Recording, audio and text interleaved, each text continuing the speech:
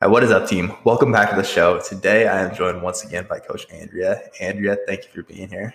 Hey, thanks for having me back. Of course. So, first of all, tell us, how is your cut going? It's going pretty well. I've been down on average weight each week, so that's a positive. I think that I expected to look leaner at this point, 6 weeks out, but I'm also on week 4 of like barely any carbs. So I expect that I'll look a bit better once I add those in too. But it's going well. Okay. Yeah, you're absolutely you're going to be a little bit more flat. That piece of it makes sense. I will say too, you haven't done a photo shoot ever, have you? No. I remember for my first photo shoot, going into that the day before, I was like, there's no way I'm going to be ready for a shoot, right? Like your mind really twists that, and you're still 6 weeks out. Like that's still a very good chunk of time. And then seeing the pictures, like, what? This is crazy. Like that's how it looked. Okay. It is definitely in your head things. I do think your perception of that gets twisted. But I mean, you still have a very long amount of time to go. How have you felt going lower carb with this? I haven't felt as bad as I thought I would. And I've almost not even wanted to post anything about it because I don't want people to look at that and go, oh, see, I just need to drop all my carbs. But it's a really specific thing to me. And it's also just this weird case where I have high blood glucose sometimes, and it doesn't make any sense. And so I think that part of this is just resetting my insulin sensitivity. So it's not anything that is going to be more beneficial for fat loss most of the time versus having the same amount of calories from carbs. And I typically will be more biased toward including as many carbs as possible with most people. But so I had this strong bias against it, and I really haven't felt as bad as I thought I would. I do miss having carbs, and I miss having more vegetables just for food volume, but it's also probably good for me just to have a lower food volume amount and lower fiber and stuff, just to know that I'm okay with that. Cause I'm a very food volume person. I like to have a big salad with lunch, and I eat a ton of vegetables normally, which is a good thing, but it's good, I think, to know I can be okay with lower food volume and not try to chew my arm off or something. How has your digestion been with so much less fiber? Have you noticed a difference? It's been good. I think there's not as big of a difference. Again, it's not as big of a difference as I would have expected. I think in a deficit, either and the context of this is also that I had already reduced fiber from the start of working with Sue to the start of the cut. And just that improved my digestion quite a bit. So going from a more reasonable amount of fiber down to a low carb amount of fiber wasn't a huge change. Okay, that makes sense. That's one of the interesting things about that, because you were eating probably 60 grams a day, right? Yeah, 45-ish. Yeah, way too much. What was your kind of sweet spot there? Between 30 and 35 is what I was eating before switching to lower carb. And now it's still 25. So it's not a crazy difference. Bad. Yeah. That is the interesting thing too with fiber is I think that a lot of times people think it's just more is better. And I know I have one client specifically, Joey, comes to mind, where this is something we've been working on a lot, where he's always struggled with just being a super skinny dude. Right. He can eat as much food as he wants. He can eat a shit ton of food, and he's still always skinny. And it seems like a ton of food at a time, but he's still always hungry. So then we started digging into his digestion, and basically he was having constant diarrhea and all these digestive issues. And his food was just a shit ton of broccoli, and his food logs were just entirely whole foods. Right. And he was eating a crazy high amount of fiber as well. Well, not necessarily crazy high. It was close to like 70 grams a day, but still a lot of fiber, right? Yeah. And one of the things we've done is actually, like, what I came to with that is, okay, like us, so you're not gaining how we want. We know in the past you've struggled to add weight and add muscle tissue. Well, probably a huge piece of that is like looking at your digestion. You're not actually going to be able to absorb and make use of all these nutrients if you're constantly feeling like this, right? So like one of the first thing before we just like try to add in more food here, we need to look at what can we do to go ahead and improve your digestion. And I know even like a couple of years ago, like when we worked together, digestion wasn't ever something that I really dug into. That's definitely been part of my evolution as a coach as well. It's like, and that's such a good example of it. Like, as we get your body to actually be able to absorb these calories, like unless your body can absorb those and make use of them, then it doesn't matter how much you eat, right? Like you're still not going to be able to build the muscle tissue you want. And that's been one of the biggest difference makers for him, I know, is like actually, okay, let's bring the fiber down a little bit. Like let's focus on actually improving the digestion. Like this isn't something you should just have to always feel like you have to live with. And your body is going to be in a much better place to actually build muscle tissue. If you're actually absorbing that food, like hunger will be much lower. And it's been cool to like go through that process with him and actually see like how we can speed up his muscle growth, how we can bring hunger down without actually having to like force feed him more. Yeah. Yeah. And I like the thought of like, because I think for me, I was always just trying to make sure I maximize the amount of nutrients I was getting in whatever food I was eating. And I've had this talk with some of my clients too. Like once you get to a certain amount, it's like your bucket starts to just overflow. You're not actually increasing your benefit from that. There's like a cap. Like once you get to a certain percent RDA of your vitamin, whatever, then you get double that. That's not any extra benefit. So I think that that's part of it. And then also just like being scared of hunger, you know, if you've dieted before or anything like that, then there's like a fear of getting too hungry from being like eating processed foods or even just like rice instead of like broccoli or whatever. So, yeah. I think that we come from pretty different backgrounds there because I was very much like IIFYM. And then over time, we've gotten more and more like, okay, I guess I should probably eat nutrients now that I can understand why this will help me get more jacked. I started with the IIFYM stuff too, but it was still just like the volume food, like fake food. Right. And then went more toward like whole foods, but still like, I don't know why I've always like gravitated towards like, just like larger volume foods. I think it's just because that's what you hear and talk about for fat loss. And it is a great idea if you're coming from eating a bunch of like boxed stuff or like grains with your only carbs are grains. Then going toward more micronutrient dense whole foods is great, but there is a limit. No, absolutely. And that's the thing too, like in like Joey's case where it was actually like, hey, this is actually detrimental to your results, how far you're taking this. Not that that's a common thing, right? Like, it's not like 90, this. that is a good thing. That's like a cool fringe example, but most people are on the complete opposite end of the spectrum, right? So it's kind of like the like hearing like, yeah, some people just need to dial it back in their training and need to like not push as hard and they'll get better results. And then but that's typically the people that take that and run with it are the people that actually probably like need to push harder. So that's a very good preference. Cool. I know we have a decent amount of questions here, so let's go ahead and get into it. Do you want to go ahead and kick us off with your first one? Yeah. Let me pull this up here real quick. So the first question is, how do you stay on target when an injury might limit training?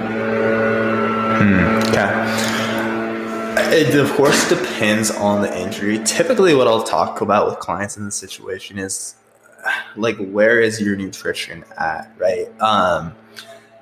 Of course, it depends on the injury. So if it's like, hey, my arm got cut off. Okay, you're probably not going to be able to train for a while.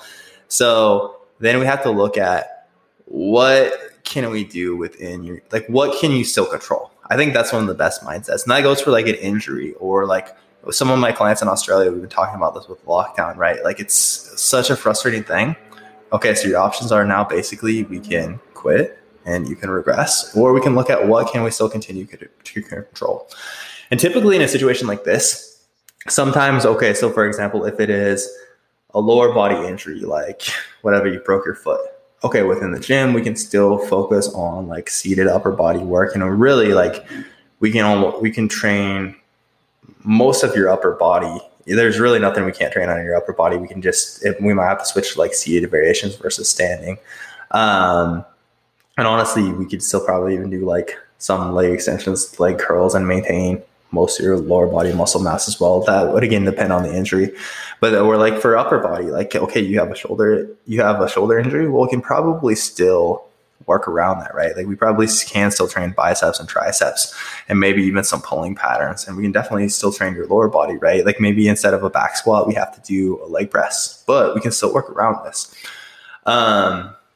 So I think it's kind of not throwing out the baby with the bathwater first. Like, well, because I can't do things exactly like I was before, then whatever, I'm just going to quit. Like I know when I separated my AC joint, that's how it was for a long time. Like barbell bench press was my thing.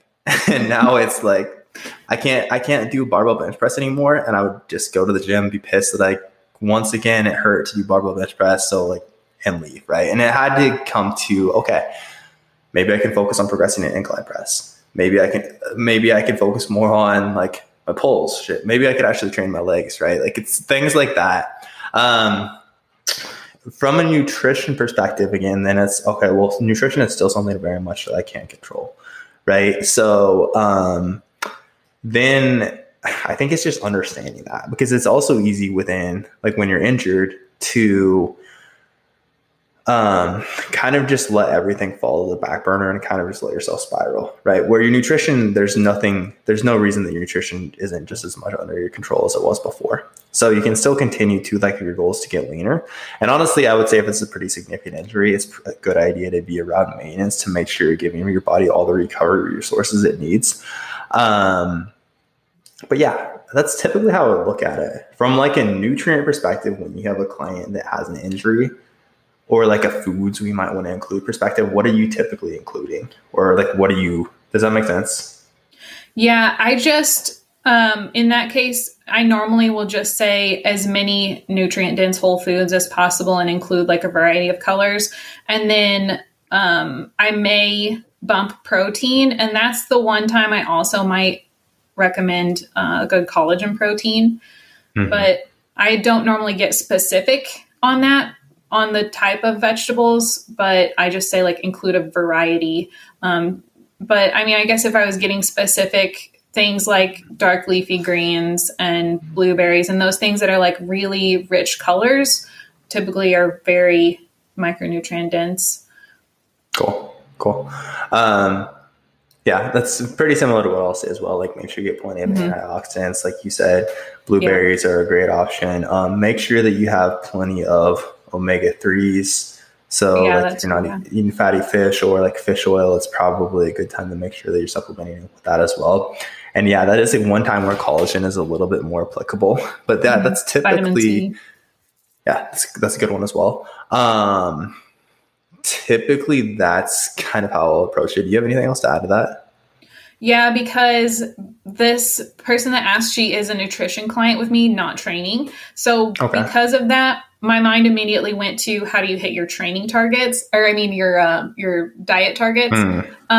So my mind automatically went towards that side of it. And so with that, I am not going to drop her calories right off the bat because, like you said, there's a lot that she can still do with her upper body. I know that she's going to rest her legs for at least this week based on the class trainer that she goes to. She does an upper lower split over the course of the week. And I know that for this week, she was going to rest her lower body, but that means she can still do upper body. She can still walk. And we also know that there are a lot of compensations that happen whenever you're training. So it's probably not going to make a huge difference on the diet prescription anyway. And a big reason that exercise is so helpful is because it regulates appetite. So as long as she's still getting a bit of exercise, like those upper body days and walking, that is not going to be a big factor there. So with her, what we're going to do is just stay exactly where we're at, see if there are any changes. And I expect that she's going to continue to make progress just as quickly as she was before. If not, actually see some nice benefits from having a break this week from the added stress of heavier leg days. So I like that. And I think that that's a time too where it is okay, like in the situation where she's in, where it's okay to be a little bit more reactive, right? And hey, you're already eating all these nutrient-dense foods, you're in a good place there. Let's see how your body does with a week of kind of keeping things the same. And it's very feasible that you could see a little bit quicker progress. I like that. I don't think I have anything else to add there. So question I got that was a follow-up to one of the questions I answered on the last Q&A about adding cardio versus calories. And basically she was just asking, when do you add cardio versus when do you add calories when a client is stalled in a fat loss phase? Pull calories or add calories? Pull calories, excuse me. Okay. The question last week was about adding calories, but she asked, when do you pull calories versus when do you add cardio? I typically don't really add cardio, except for in very specific situations. So just like I had started to say, that there are a lot of compensations that happen whenever you add cardio. And I've gone down the rabbit hole with this recently anyway, so it's already top of mind. So I'm reading. Yeah, I know. I'm reading Burn by Herman Poncer, and so I just yesterday listened to this portion of it. And so, whenever you add cardio, you're a lot more likely to compensate by moving less throughout the rest of the day. Even if steps stay up, it's more likely that your steps are going to come down too. So we monitor that. But even if steps are the same, you're more likely to just lean more or sit more than stand or fidget less and blink less and all of those kind of things. And so because of that, I will almost always pull calories first.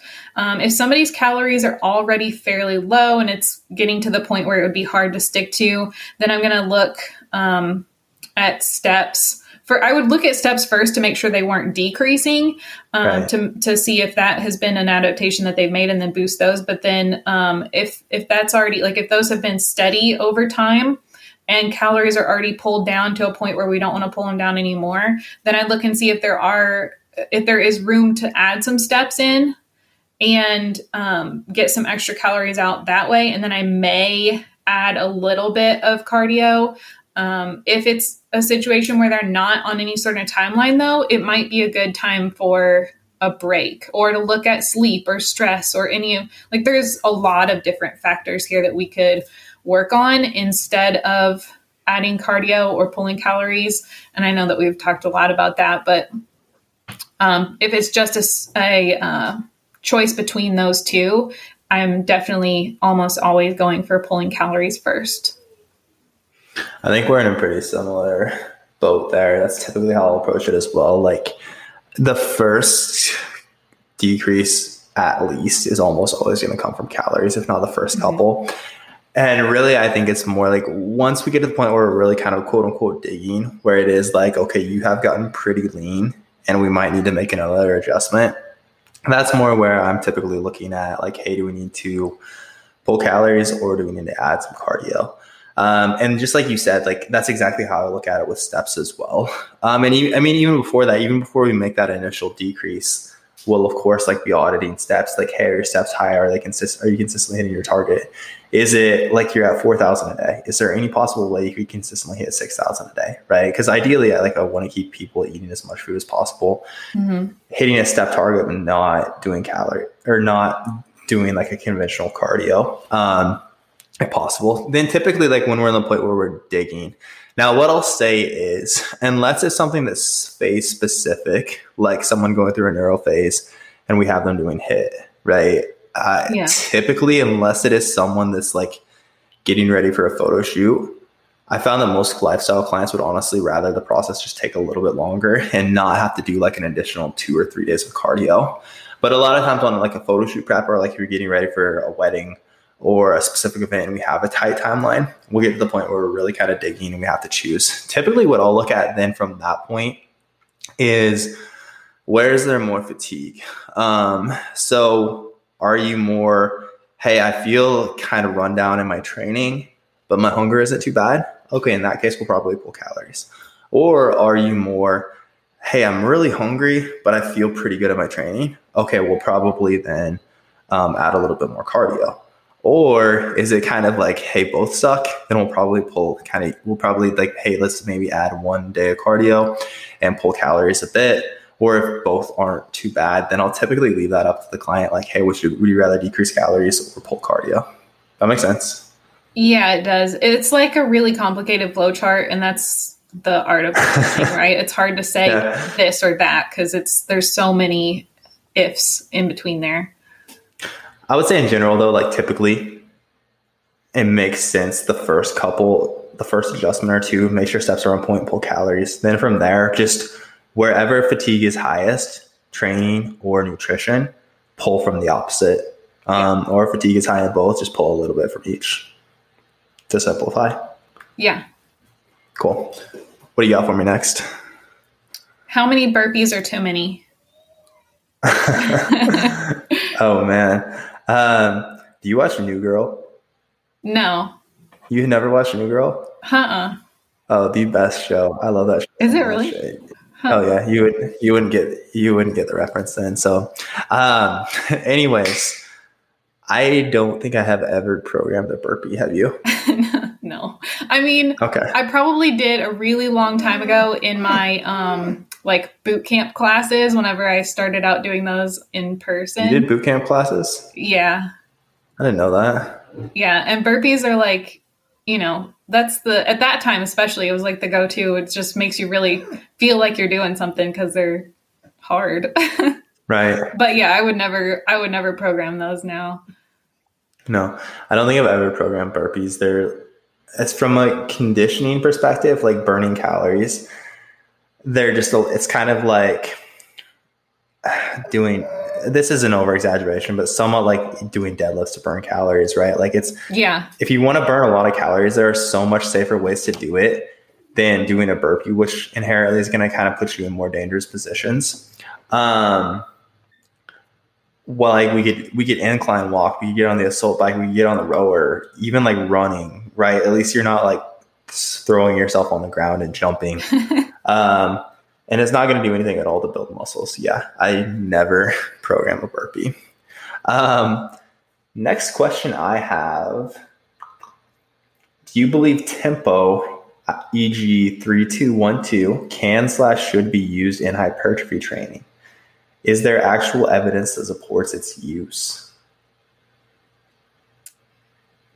Do you want me to take this one first? You got it. Okay.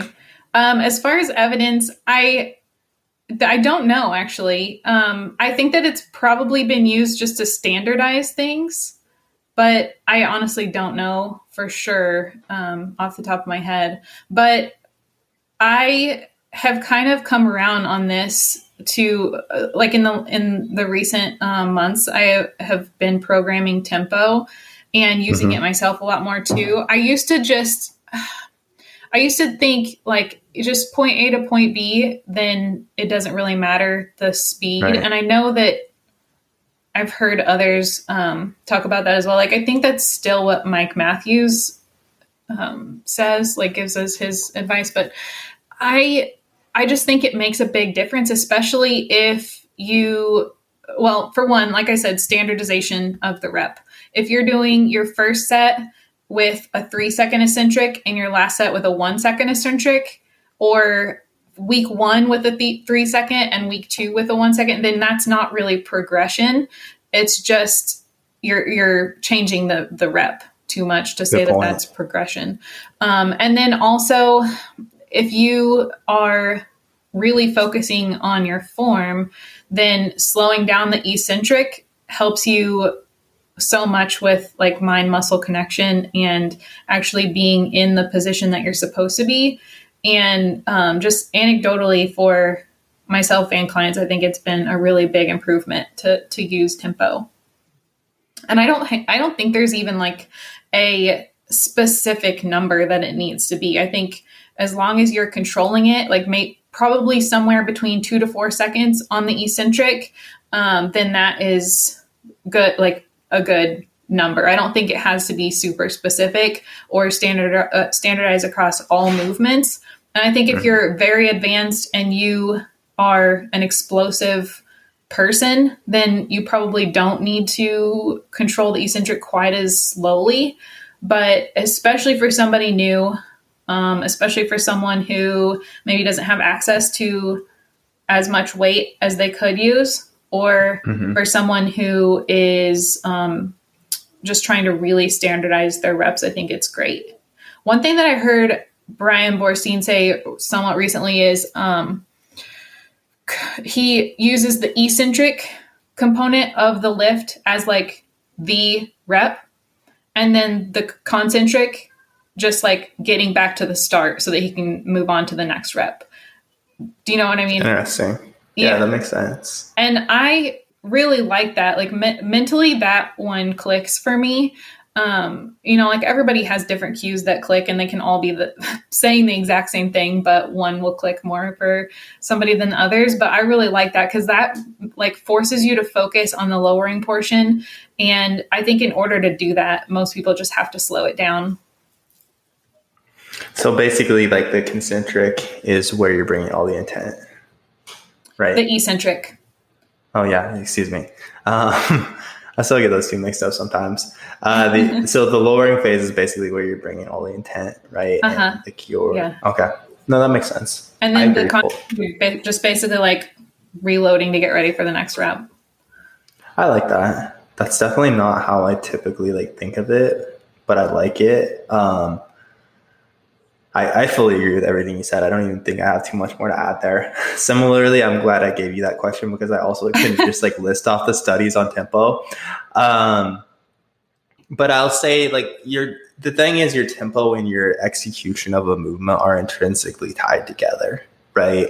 Like I have a couple clients whose last week I was working through their form videos, like brand new clients.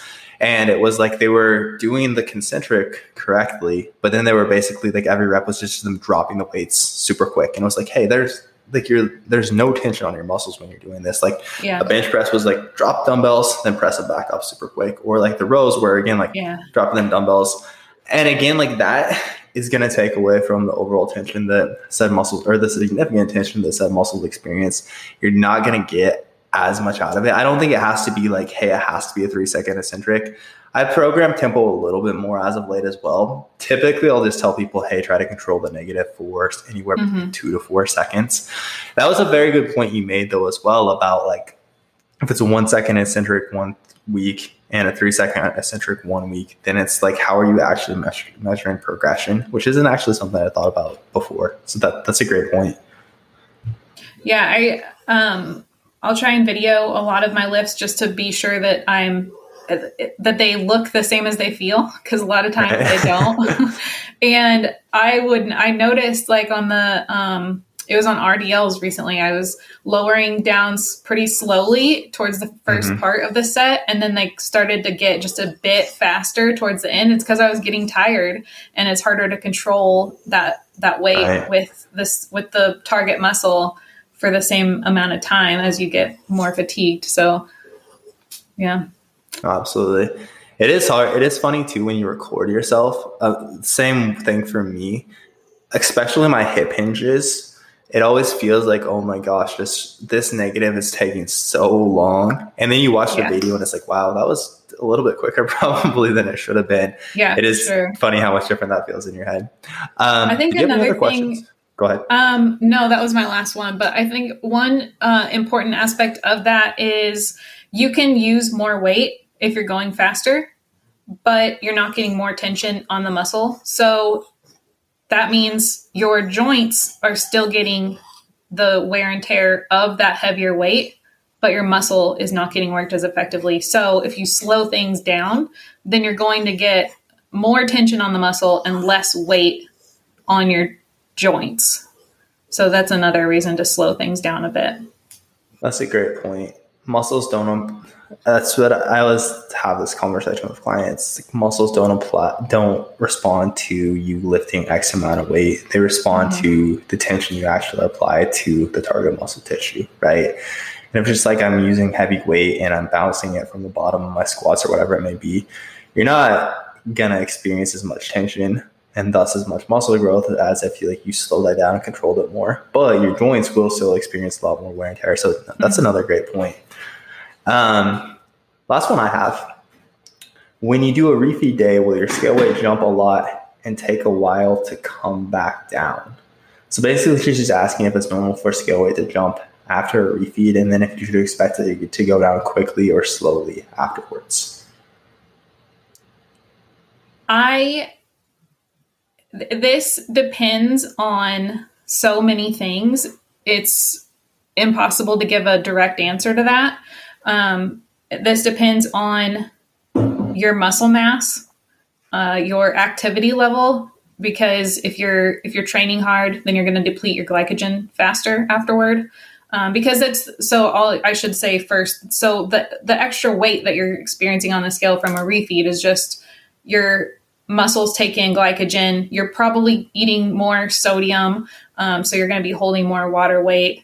And all of those things have weight on the scale, and the glycogen also pulls water in with it as well. So those things are going to cause you to gain weight on the scale, most likely. That could also not be the case, because if you drop cortisol with the extra carbs, then you might not see that scale weight. So anyway, all of those things mean that if you have more activity level and you're like burning your glycogen quicker, you'll see the scale weight come back down. If you have just like a lot of muscle mass and a very high metabolism, you'll see the scale weight come down quicker. If you have very good insulin sensitivity, then you'll probably see the scale come back down quicker. If you are dieting versus in maintenance, that can make a difference. If your thyroid hormone is low because you've been dieting for a long time, then that water weight can stick around a bit longer. If you're like a very sweaty person, or you're like out in the heat and humidity right now and you're sweating a lot, then that can come off quicker. There are so many factors that I don't know if anybody could actually give like a good timeline for how quickly you'll come back down after a refeed. I agree. I used to always have, I would say like 2 years ago, every one of my clients would have at least one refeed day a week. And it was crazy to see. And it still is crazy to see, like, when we give someone a refeed, how much different some people will respond to it, right? Like, we'll see some of our clients you refeed and they come back from that refeed lighter, right? A couple of clients come to mind right now where I was just like leaving notes in their tracker, typically like along the far right side of our tracker. I'll like leave my own notes for like, okay, for example, this person seems to respond a little bit better to refeeds when we're looking at just weight specifically, right? Like when they're at a plateau, we refeed them, it almost seems like they'll see a little bit of a drop. Whereas some people, it's like, if we refeed them, give them after a single refeed day, that person will, and typically I would say these are people that do have like higher stress levels as well, which that's just anecdote, because like if we look at the science of it, we would think, okay, we're refeeding with more carbs. The increase in carbs should drop cortisol and I should see a drop in water weight. I don't know that I've ever actually done a refeed for the purpose of someone dropping, like, hey, I think this person's super stressed, I'm going to refeed them and it's going to drop water weight, and actually had it pan out like that. Have you? No, I haven't. I did it myself about a month and a half ago. And my weight stayed the same. Okay. So I saw, like, I increased carbs, weight did not go up. And then whenever I went back to my normal diet, I saw a little bit of a drop. Okay. That's interesting. But I would say, like, generally, like, some people, on the flip side, some people will, like, you'll give them a refeed And it takes like literally the next 5 to 6 days for their weight to just back to where it was previously, right? Yeah. Until you're ready for your next refeed. Right. And then the next refeed comes up and it's almost like so as you said, it just depends so damn much on where you are coming from. I would ask too, like, why are you taking refeeds? Because I think some people also think like refeeds are just something that you have to take. Like that's the only way to diet. One from like a mental sanity side of things, but I found a lot of times that like those clients that I was giving refeeds so consistently, and that's one thing that like I still use refeeds sometimes, but it's not just like everyone has to take it. And I found that like those clients, it was actually driving them a lot more crazy to see like, okay, I saw finally after 6 days after my refeed, okay, now I see the scale is low again. But now the next day it spikes up again because I took my refeed, right? And it's like they were thinking, or the thinking was that was going to better help their adherence, but really they might have just been better off. I often have found clients are better off just, hey, let's do like maybe every 3 to 4 weeks, let's take a week-long diet break, or maybe every 4 to 6 weeks, let's take a week-long diet break rather than having this one refeed every week. And let's just grind out like these 3 to 4 weeks, see a lot of quick progress, and give you a longer period away. And we can actually reduce some of these negative adaptations to dieting and a diet break anyways. Because I think that a lot of times, like for that person, unless you are very, very trusting of the process, it kind of just drives you crazy where it's like, okay, weight's back up. Weight's still up, right? And then you see like one new low a week, and then you just have to be very trusting if that's going to be like how your body responds to it. Yeah. That makes sense. Mm-hmm. Cool. I don't think I have any other thoughts on that. Do you? No. Cool. All right. Well, that is all we have for y'all for this time. As always, thank you guys for tuning in, and we will talk to you all next time.